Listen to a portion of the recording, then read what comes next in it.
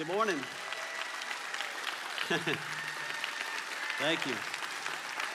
Let's give Jesus all the praise. Come on, let's give him praise. We love you, Lord. Thank you, Lord. Hey, I want to just say thank you. Thank you. I want to say what a thrill it is to be back, but I also want to say welcome Hamilton Mill, Midtown. They're live with us right now in our service, and all of you online who don't have to wear masks, who don't have to socially distance. Let's give them all a welcome, warm welcome as they join us as well. And all of you socially distanced, mask-wearing fanatics that came to church this morning, I love you. I appreciate you. It's good to preach to a live audience for the first time in 3.5 months, and I'm so excited to have you here. Well, we are in a series called Advent, and of course, Pastor Johnson has been ministering the last 2 weeks on that subject. By the way, can I just say how proud I am of Pastor Johnson and Summer Bowie, who have taken the reins of this church back in August and led us through this incredible season of time, difficult time. And of course, I'm also extremely proud of my brother Randy and Sherry Cochran at Hamilton Mill, and Mo and Kendra at Midtown, and all of our staff that has held things together and just kept this church moving forward. And also, I'm so proud of you because I just want you to know, not only is your giving at the Christmas gift to the world has been amazing, but also just through the year, do you know that in 2020, our giving this year has been much greater than the year before in a pandemic, with people not being able to come to church? Your giving has continued, and that is especially attributed not only to you, but also all of you that stay with us online. Some of you have not been here in 9 months. You've not been in the building in 9 months. And I get that. I understand the fear that's out there, the carefulness that many people have to have because of family members and so forth. But you all know, and those of you that are in the building, it is difficult to translate what happens inside the building to a person's home. But today, we're going to do that. Today, we're going to do that. Those of you that are home, listen to me. I want you to pay close attention, and whatever we do here, I want you to do in your house. Because here's what I know, that when you follow the things that God's doing, what I'm going to share with you this morning, what I'm going to talk to you about today is a game changer. It's a game changer. I was here yesterday. Old habits die hard. And one of my habits for almost 30 years was to come to the church on Saturday mornings and pray before the weekend services. And yesterday, I just got up. My normal time, I get up about 5 or 6 o'clock in the morning, and I said, I'm going to the church to pray. I don't care if anybody's there, and it's going to kind of take me back almost 25 years ago, 30 years ago, when nobody would come to pray, and I would just come by myself. So I walked in the building just a little after 8. Most of the people that were here were working in the chapel, doing some work over there. So I walked down here in the sanctuary. The lights were off. I turned them on, and I walked through this sanctuary, and I started praying, and I laid hands on every chair that's in this sanctuary. So wherever you're sitting, I laid hands on them. And what I learned about that is it takes a long time. There's a lot of chairs in here to lay hands on every chair. And I also laid hands on every chair in the lobby, all the lobbies, everywhere I could get into, I laid hands on them because I figured some people, all of you that are sitting in the very back, like in the back row, like behind the stadium seating, did you lay hands on? Yes, I did. I laid hands back there too. And what I did, the reason I laid hands on there is because I said, Lord, this weekend, it's a critical weekend in this Advent season. And I want everybody that comes to church and all of you that are watching online, because I spent about 30 minutes just praying for people in their homes, that the most important feature in this Advent season is understanding the presence of God. The presence of God. Now, the reason I say that is because right now we are in unprecedented times. Unprecedented times, perhaps the most tumultuous year of all of our lives. In fact, Time Magazine, their most recent cover, this is their cover, 2020 with a big X across it, the worst year ever. We are living through the worst year ever. Now, I know it's not the worst year in the history of the world. I know that. But in our lifetime, can you think of a year where it's been more challenging, more difficult? I can in my lifetime. And I know that a lot of you have gone through some stuff. Some of you have had some real trouble. Some of you have lost your jobs. Some of you have lost loved ones.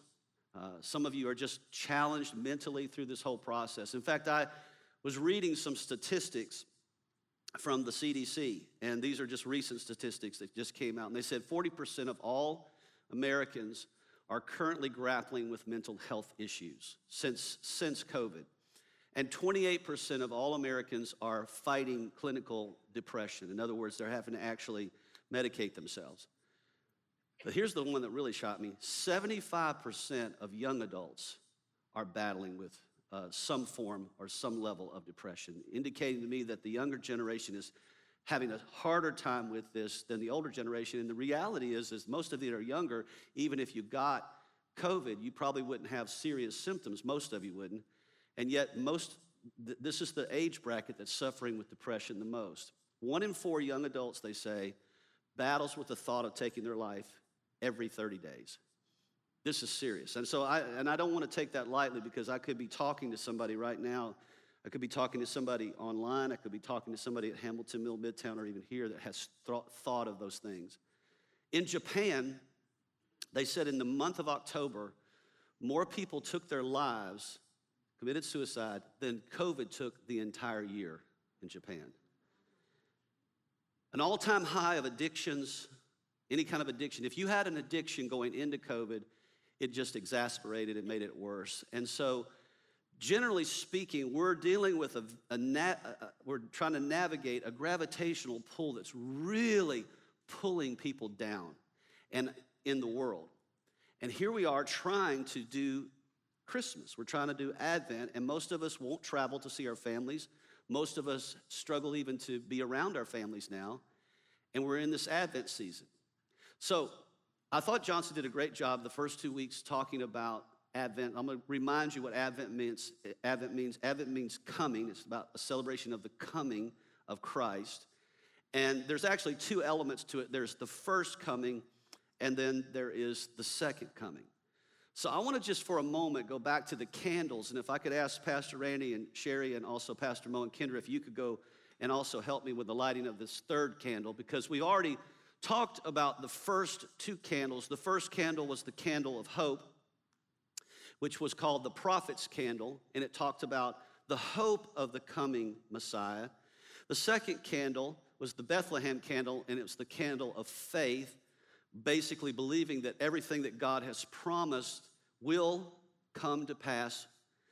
And then we come to this third candle. Now, what's unique about the third candle, and we don't really have a depiction of this the way most people celebrate Advent, so I'm just going to get you to use your imagination, because in most celebrations of the Advent with the 4 candles, the third candle is a different color. Usually, it's a pink candle, and the pink represents the philosophy or the theme of what that candle is about, and it represents the subject of joy. And it's the joy, basically, that the Messiah has arrived, and then there is the joy that he is not only coming, but he's about to fulfill all prophecy. So we're going to go ahead and light this candle, because this is the third candle. And in this third candle, and hopefully it'll stay lit during the service, but if it goes out, don't let your joy go out, okay? But this subject of joy is a deep subject. Now, I thought Pastor Johnson did a great job last week. What he talked about how we're coming into the season of Christ, which is, if you go back almost 2,020 years ago, which is when Christ was born. And if you think about it, just think about that. 2020 is the Gregorian calendar that marks the shifting of time, where we had a time before BC, before Christ, and then we had time after Christ, Adonai Adonai, which is the year of the Lord, the birth of Christ. And everything in the world shifted in that moment when Jesus was born, so that all of time stopped and then it started again. Can you just imagine you are born, your personal life is born, and they changed the whole world's time system based on your birth. That's how powerful it was that Christ was born. And what's amazing to me is even in communist countries, non-believing countries, secularist countries, everywhere in the world that functions, still functions primarily off this Gregorian calendar that's based on the birth of Jesus, the birth of Christ. But this birth of Christ comes at a moment when I think most of us don't feel it, don't recognize the dynamics of this moment, of 400 years of silence from God, where God had not spoken to people or been involved heavily in people's lives for 400 years between the Old Testament and what we're about to see as the New Testament. Now, can you imagine even our nation going 20 years with no churches, no preaching of the gospel, no prayers, no knowledge of God? We're getting to experience 1 year, about 1 year, where there's a lot of people that don't go to church for just 1 year, and you see how it affects people. Can you imagine 400 years of nothing? Where is God? Why is he not speaking to us? Why don't we have a relationship with God? And then this Advent, this moment where Christ is born, and now for the first time in 400 years, the presence of God is back in the earth. And the power of the Holy Spirit is coming into the earth. And this is why these candles represent different features of this moment. And this third candle represents this feature called joy. Now, joy is not a feeling. And this is where people mess up, because they think sometimes that joy is all about feelings. But joy is not a feeling. Joy is a fruit of the Holy Spirit. Joy is not based on how things are going in your life. Joy is something that's inside you. It's a force, it's a spiritual force that enables you to go through stuff, to weather stuff with the joy of the Lord. Nehemiah would say it, the joy of the Lord is my strength. My strength to hold on to God's promises when everything is falling apart.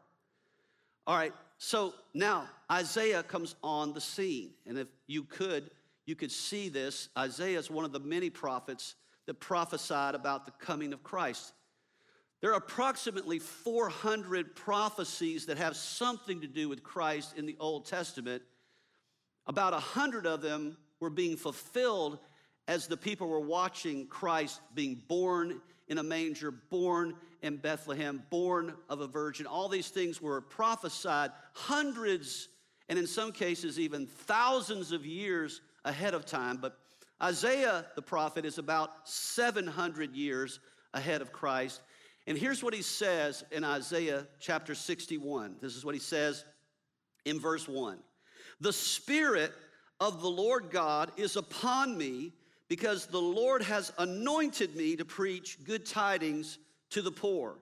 He has sent me to heal the brokenhearted, to proclaim liberty to the captives, and the opening of the prison to those who are bound, to proclaim the acceptable year of the Lord and the day of vengeance of our God, to comfort all who are mourning, to console those who mourn in Zion, to give them beauty for ashes, the oil of joy for mourning, the garment of praise for the spirit of heaviness, that they may be called the trees of righteousness, the planting of the Lord, that he may be glorified.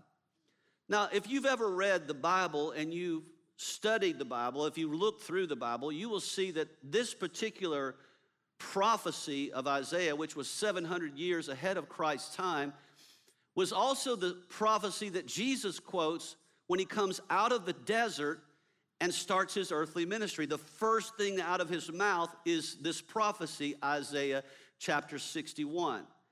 And he's basically saying, if you have been brokenhearted, I'm about to heal your broken heart. If you've been wounded, If you've been mourning, I'm about to give you something that's going to replace that mourning to lift you up. I'm going to encourage you. If you've been going through trouble, just know that I'm about to come alongside you and help you walk through this trouble. If you've been bound by something, addicted to something, I'm about to set you free. He's saying, I'm about to change the dynamics of your life if you will get in line with who I am, if you will receive me. Not a religious Jesus, a relationship with Jesus, where you allow me to come in through the power of the Holy Spirit and completely reorder your life.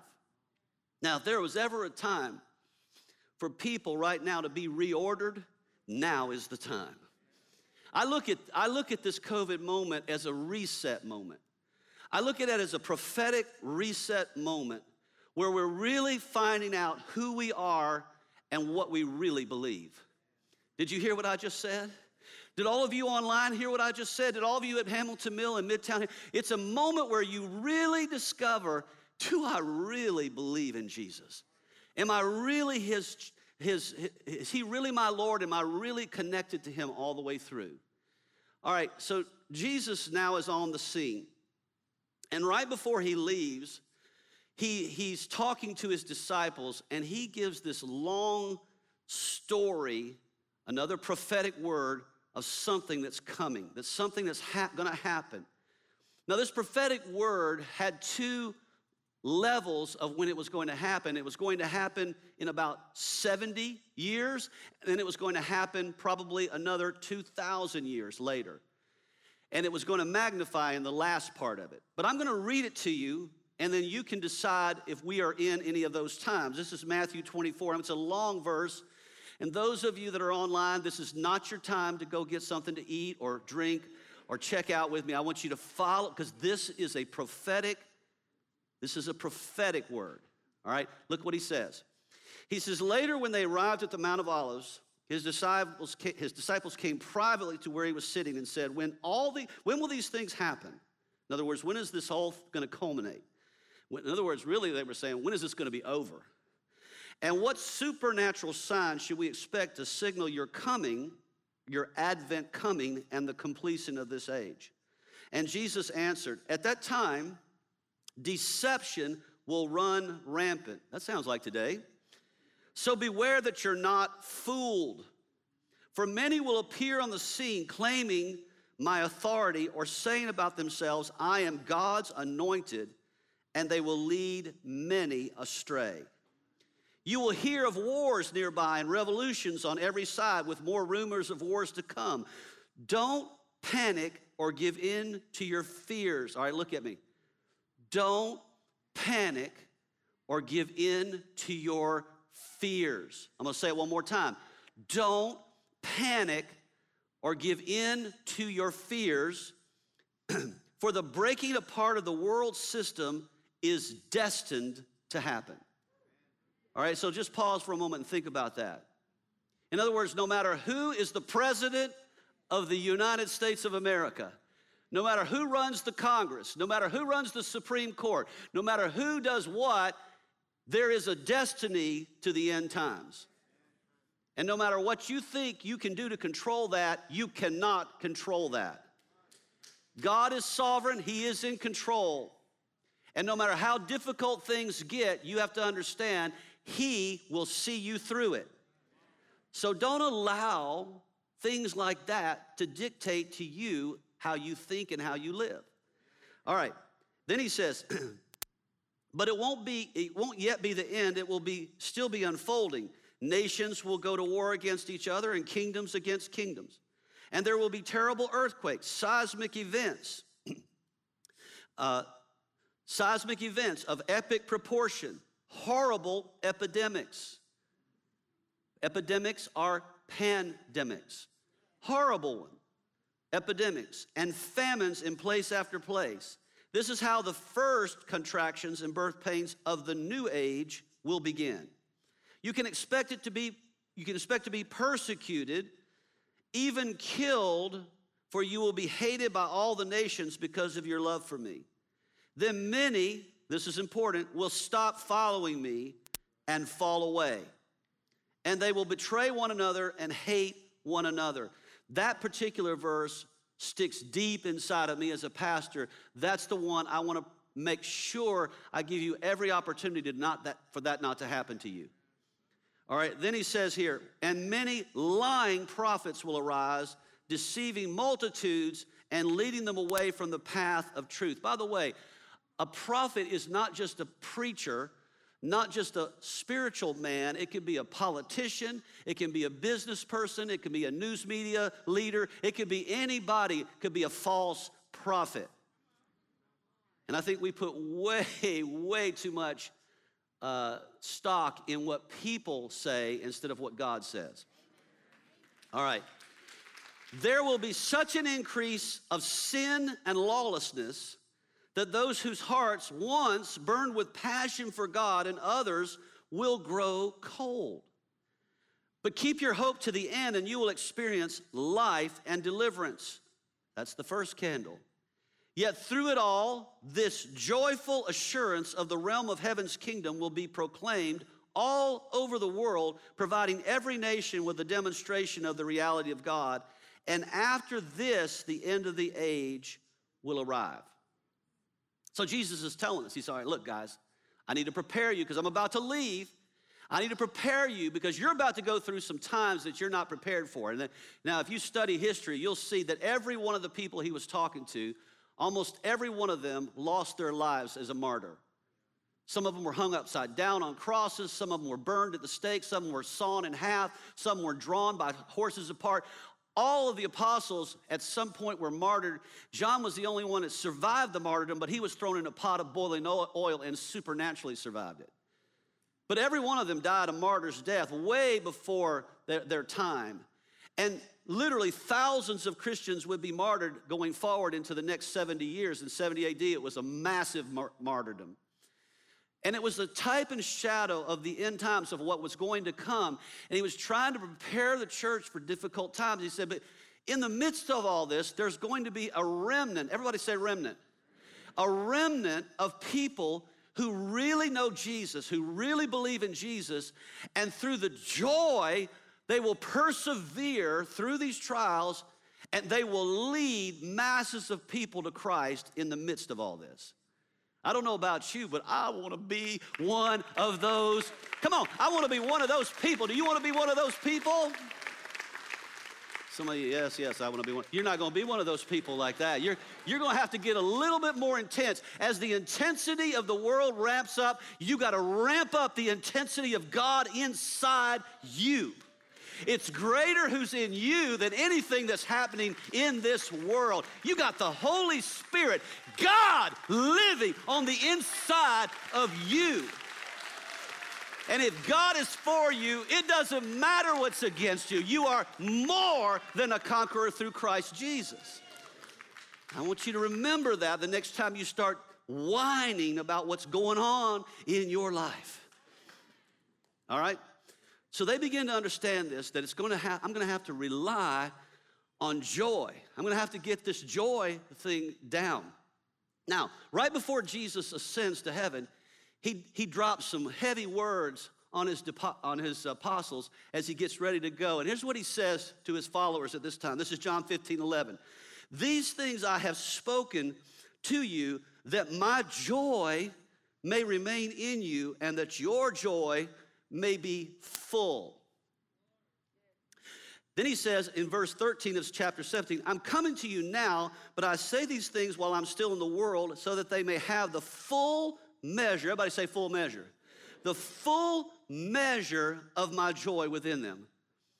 And then the famous scripture, John 10:10, the thief comes not but for to steal, to kill, and to destroy. But I've come that you have a life and have it to the full.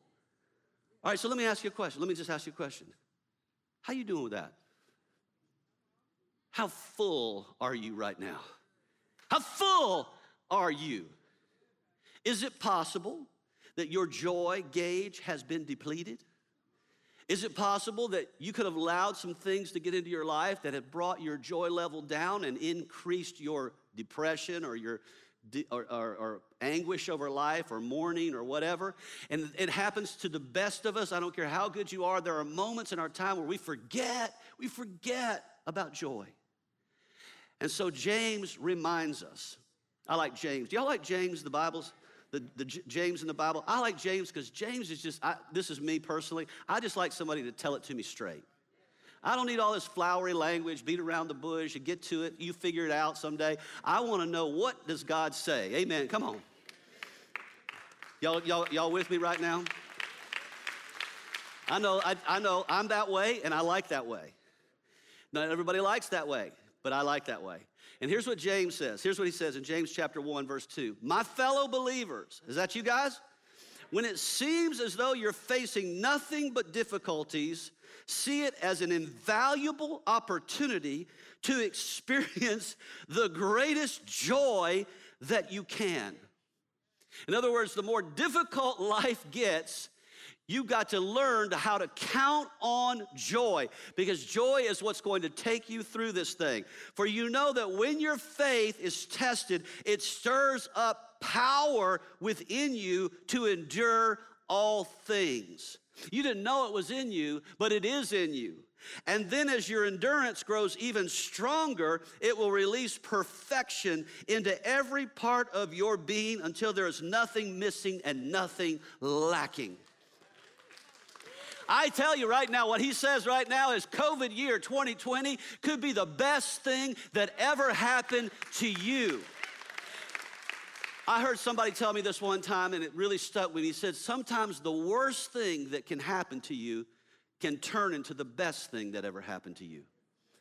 It's not that it's good while you're going through it. It's horrible, it's terrible, it's depressing, it's got anguish, it's got pain, it's got suffering.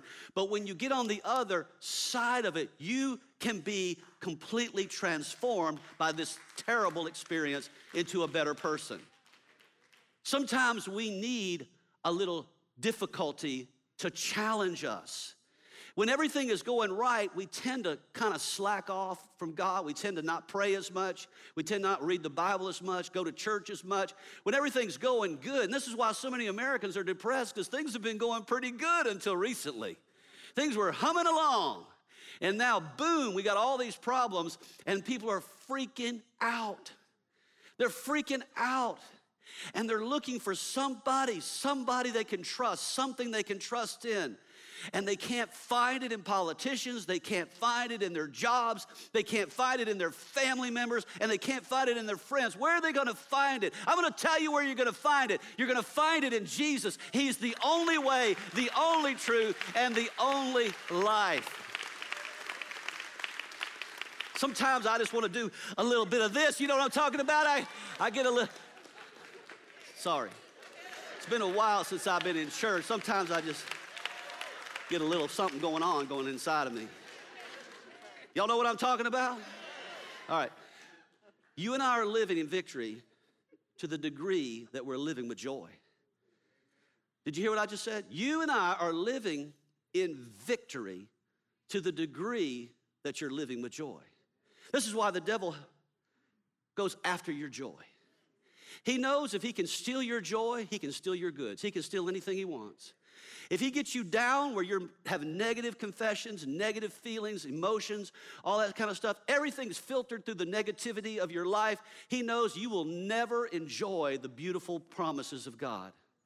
He knows if you can turn your heart away from God and get it absorbed with other things in the world, that you will lose your joy, and no matter how many things you get in this world, you'll never be fulfilled.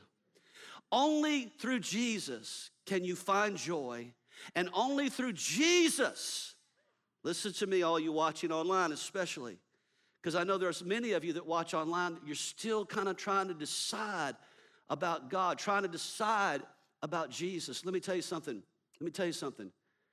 Without Jesus, you will never have joy.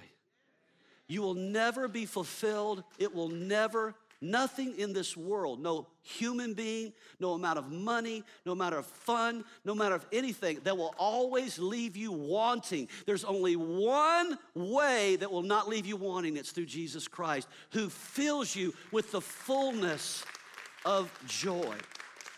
Now, it's important to distinguish the difference between joy and happiness because, we're all about pursuing happiness, pursuing happiness. That's our inalienable right in America to pursue happiness. Can I tell you something? When you pursue happiness, you will always be wanting. You will always fall short because happiness is not what we're supposed to be pursuing. We're supposed to be pursuing God. And when you pursue God, you will experience happiness, but it won't be always because happiness is not always.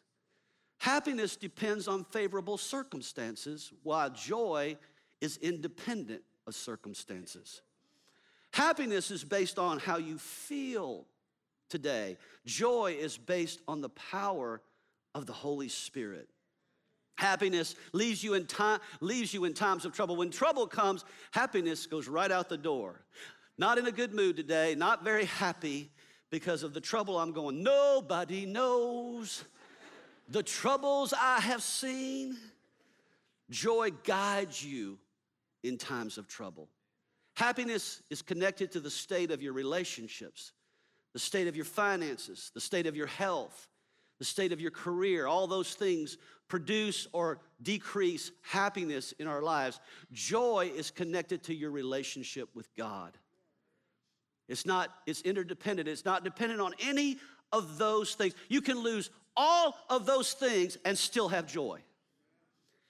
Happiness is temporal, subject to change. Joy is eternal. It never changes. Happiness leaves you always wanting more. Joy leaves you always fulfilled. Can you imagine? Listen, can you imagine living your life always fulfilled? No matter what you're going through, no matter where you've been, what you're dealing with. All right, so how do I get joy? How do I activate? I'm gonna give you three things real quick, and I want you to write these down. Number one, you gotta make an influence shift in your life. Now, I want you to think about your day-to-day life. When you get up in the morning, what do? What's your routine? You don't change anything in your life until you change your routine. Did you hear what I just said? And when you get a routine, it's hard to change it. Once you kind of get into a rhythm of how you do stuff, you get up in the morning, you do the certain things, you eat the certain things, you look at certain things. Some people, when they get up, the first thing they do is they turn on their phone or they turn on their iPad and they look at social media. They look at social media to see what's going on, get their news from social media. Can you imagine getting your news from social media? Listen, this is a scary thing about social media. This is a scary thing about influence. Remember when Donald Trump said one time, he said, I could stand in the city streets of New York, shoot somebody, and they'd still vote for me. Remember when he said that?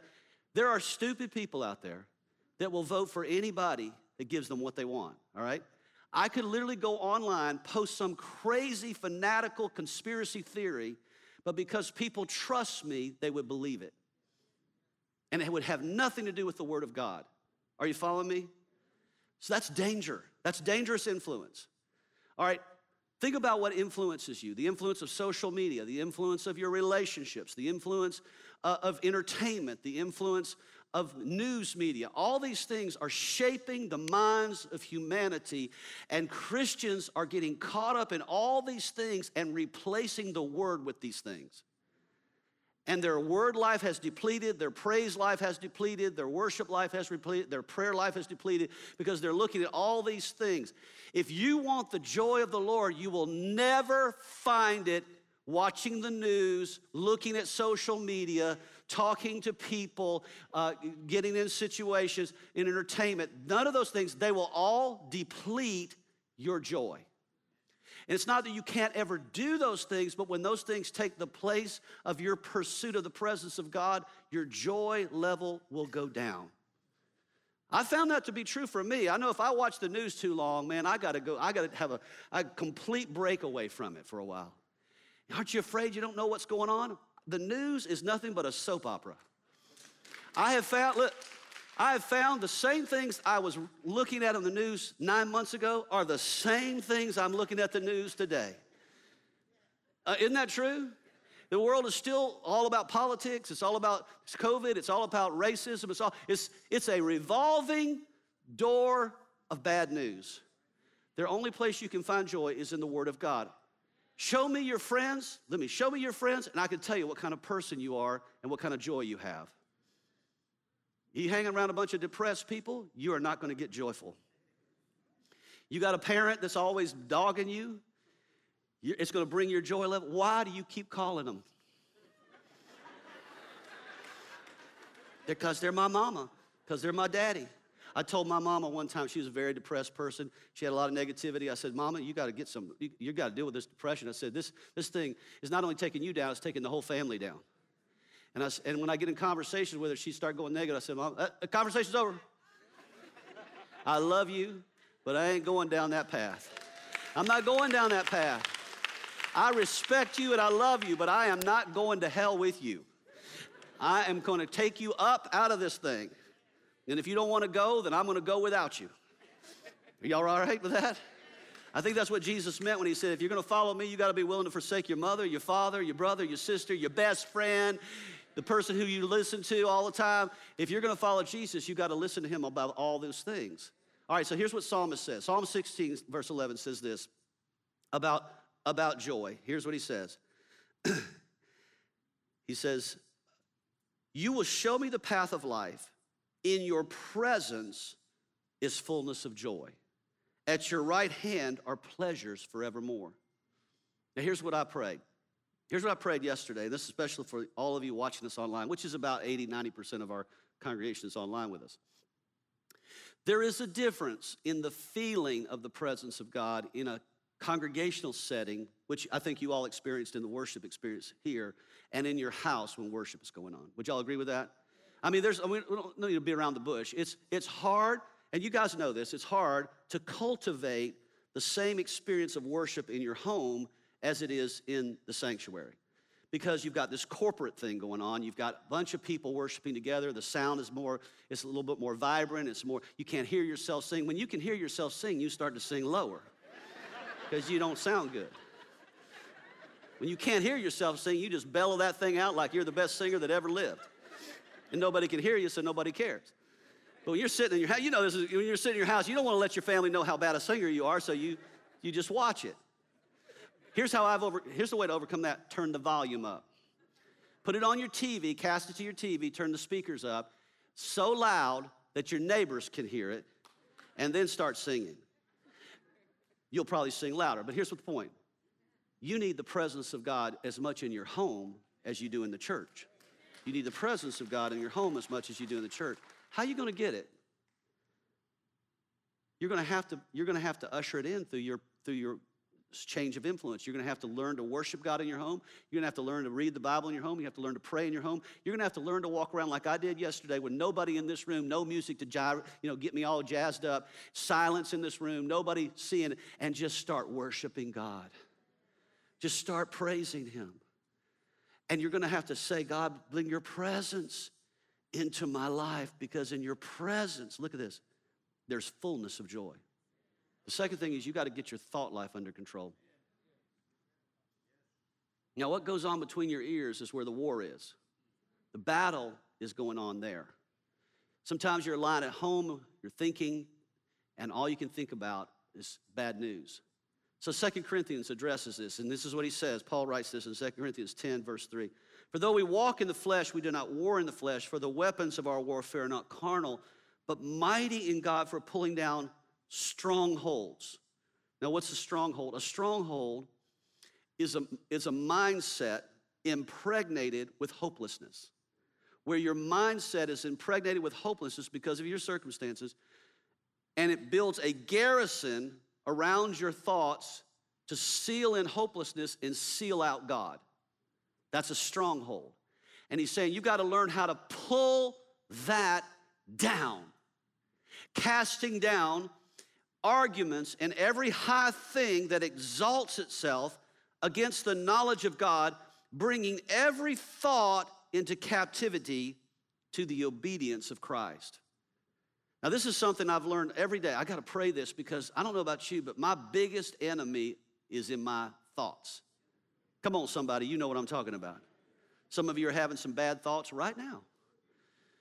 And here's the thing, the thoughts many times determine your life. As a man thinketh, so is he. You are a byproduct of how you process thoughts. So you've got to get the victory in this thought realm. Now, I've talked with counselors, psychiatrists, psychologists. I was a psychology major in college. I kind of get into the way people think. I like to kind of study that a little bit, the way the mind works. And what I've learned through all these people, they all say the same thing, that depression, people get depressed, while some of it is genetic, a lot of it is this thing called ruminating. Ruminating. What is ruminating?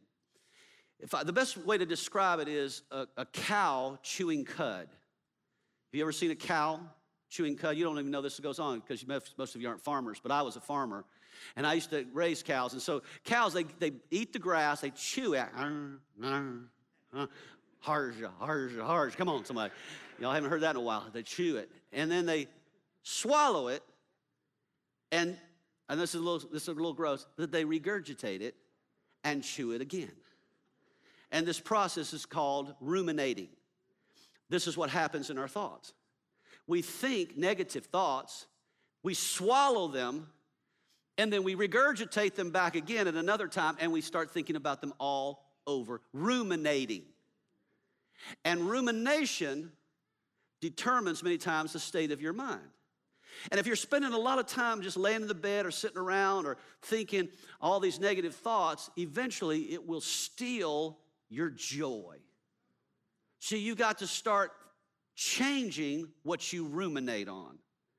All right, so let's go back in time. A few thousand years ago, Joshua is the leader of Israel. He's just taken the lead from Moses, who's the Old Testament person who took them out of captivity, took them through the desert up to the very brink of the promised land.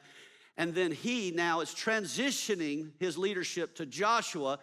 And God is now about to release Joshua to take the people into the promises of God where they've never been in hundreds of years. And they're about to enter into this promised land. They're going to have to go through some really difficult times to get to the promises of God. So he's preparing the leader, Joshua, who's a type and example of every believer. And he's saying to Joshua, get this, Joshua, before you go in, before you take the people in, before you lead the people forward, get this if you get nothing else. Here's what he says. This book of the law, talking about the Bible, shall not depart from your mouth. In other words, you shall never stop speaking the word of God. No matter what you're going through, you've got to keep speaking the word. But you shall meditate in it day and night, that you may observe to do according to all that is written in it, for then you will make your way prosperous, and then you will have good success. Now check this out. He just made a promise to all of us. If you can meditate in the Word of God day and night, you can get in the Word, you can read it in the morning, read it in the night, ruminate over it, meditate on it, confess it, learn that the Word is what you can trust in. You can't trust in politicians. You can't trust in the news media. You can't even trust in preachers, but you can trust in the Word of the living God. And if you put the Word of God in you day and night and you ruminate in it, you will be successful and you will prosper. You will make it through whatever you are going through. Are you following me? So no matter how difficult life seems, God's promise is true, no matter what everybody says. Let God be true and every man a liar. And the currency of today is not money, it's not even time. The currency today is trust. What can I trust in? I can't trust in man, I can't trust in the society, I can't trust in what's going on, but what I can trust in is the Word of God. The Word I can stand on, I can trust in, and if I put that inside of me, it transforms my mind. So I start thinking like Christ. I get the heart of God, the mind of Christ, and then finally, I've got to learn to rejoice in spite of how I feel. Oh, thank you, Lord. Just take a moment and just think about that. Rejoice in spite of how I feel. How you doing with that? When you feel down, do you rejoice? Rejoice means when you started to lose your joy, you rejoice. Now check this out. Check this out. All my Anglo-Saxon folks, listen to me carefully. Few and far between. Let me talk to you for just a moment. There's one thing that I've learned in the minority of America, especially the black minority of America, that has transformed the way I think about this particular subject. I think back, and people say, why do blacks, particularly blacks and Hispanics too, worship so differently than whites? Why do they worship? Generally speaking, if you go into a black church, you are celebrating God. There ain't no mourning in that deal. You know what I'm talking about? They're dancing, they're singing, there's tambourines playing. There's everything going on at one time. Majority of white churches, majority,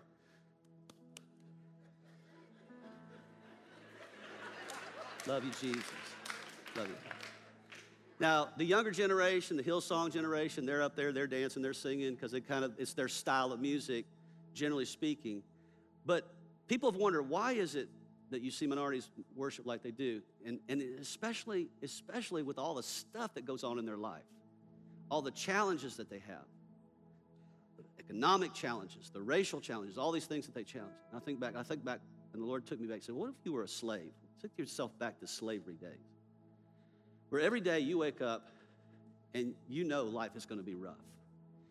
You're under the ownership of another race. You're treated like an animal. You're separated from your family. There's nothing about the day that's going to be very pleasant. You're going to be really having a rough time of it for the rest of your life. There is no hope. There is no future. There is nothing. The only thing you have to look forward to is there's one day, Sunday, where they allow you to worship God, where they allow you to go to church and have services. You wonder, white people wonder, why do blacks worship so long? Why do they go so long in their services? Because they want to be in the midst of that joy as long as they can. They want to saturate in that. I mean, I'm just telling you, whites, we like to get it done in an hour. We want in and out, we're done. Where's the football game? Where's the, I'm going to cook something. But black folk, they're used to long church services. You know what I'm talking about. Some of you black folk came to here and you're like, man, you guys get it done in here. I'm used to going all day. They would go to church in the morning, they'd break for lunch, and then they'd come back to church in the afternoon. I'm telling you, it was an all-day affair. Because it was the one day, I can just release all this to the Lord and just rejoice that no matter what is happening to me, you are my God. And you are the God who sustains me through this trouble. Are you following this? What if everybody could do that? What if all of you young people could learn to do that when you start getting depressed about a social media post that you don't like, or an elected official that you don't like, and you're depressed about something that's happening in society? Why don't you stop putting all your emotion in all that and just stand before the Lord sometimes when things are going rough? In fact, can I just say this to you, all of you that are watching us online and all of you that are at Hamilton Mill, Midtown, we're going to take a praise break right now. In fact, could I get you to stand up, everybody, including Norcross, could I get you to stand up to your feet? Now, please bear with me for a moment, because I'm going to talk again to the online crowd, because it's 90% of our people right here online. Stand up. Get up out of the sofa. The lazy boy. Rise to your feet. Some of you, get up. Get up. And the reason I say that, I know you're, get up. Because we're going to have a praise break. And right there in your home, I want you to turn the volume up a little bit. Could you turn it up a little bit? Turn it up. Put your earphones on. Whatever you have to do, just turn it up, because we're going to go for it just right now. Because I want to teach just for a moment. I want you to put your stuff to the side. Put it on the shelf. Just kind of shake your hands like this. Just shake it off. You know what I'm talking about? Just shake it off. Sometimes you just got to walk around and shake it off. Shake this thing off. Everybody's dying from COVID-19. Shake it off. Lost my job. Shake it off. Just don't know what's going to happen in the future. Just shake it off. Sometimes you got to just, come on, in your house, shake it. Oh, just shake it up. And then lift your hands to the Lord. Come on, just begin to lift it up. And just begin to praise him right now. Sometimes you just got to praise him in spite of how you feel. Sometimes you got to let him know how much you believe in him and love him and praise him, even if you don't got music, even if you don't got somebody cheering you on. God, we praise. Come on, let's give him praise. Come on, let's give him praise. Let's give him praise. Let's give him praise. Everybody in the house, let everything that has breath in you, everything that has breath in you, give all the praise. Come on, give him all the praise and